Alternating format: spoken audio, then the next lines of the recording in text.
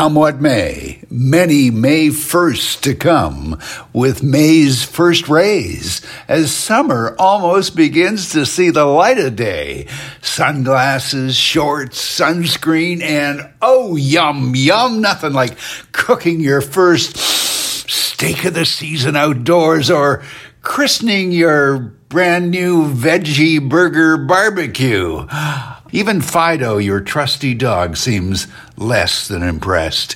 Guess he hasn't gone plant-based yet either. Bon appetit. Oh, and how about my first May 1st dessert? Yes! DQ opens their doors, plus my Saturday supermarket is already out of all things Haagen-Dazs. And, oh, wait a sec, no! Ah, gotcha!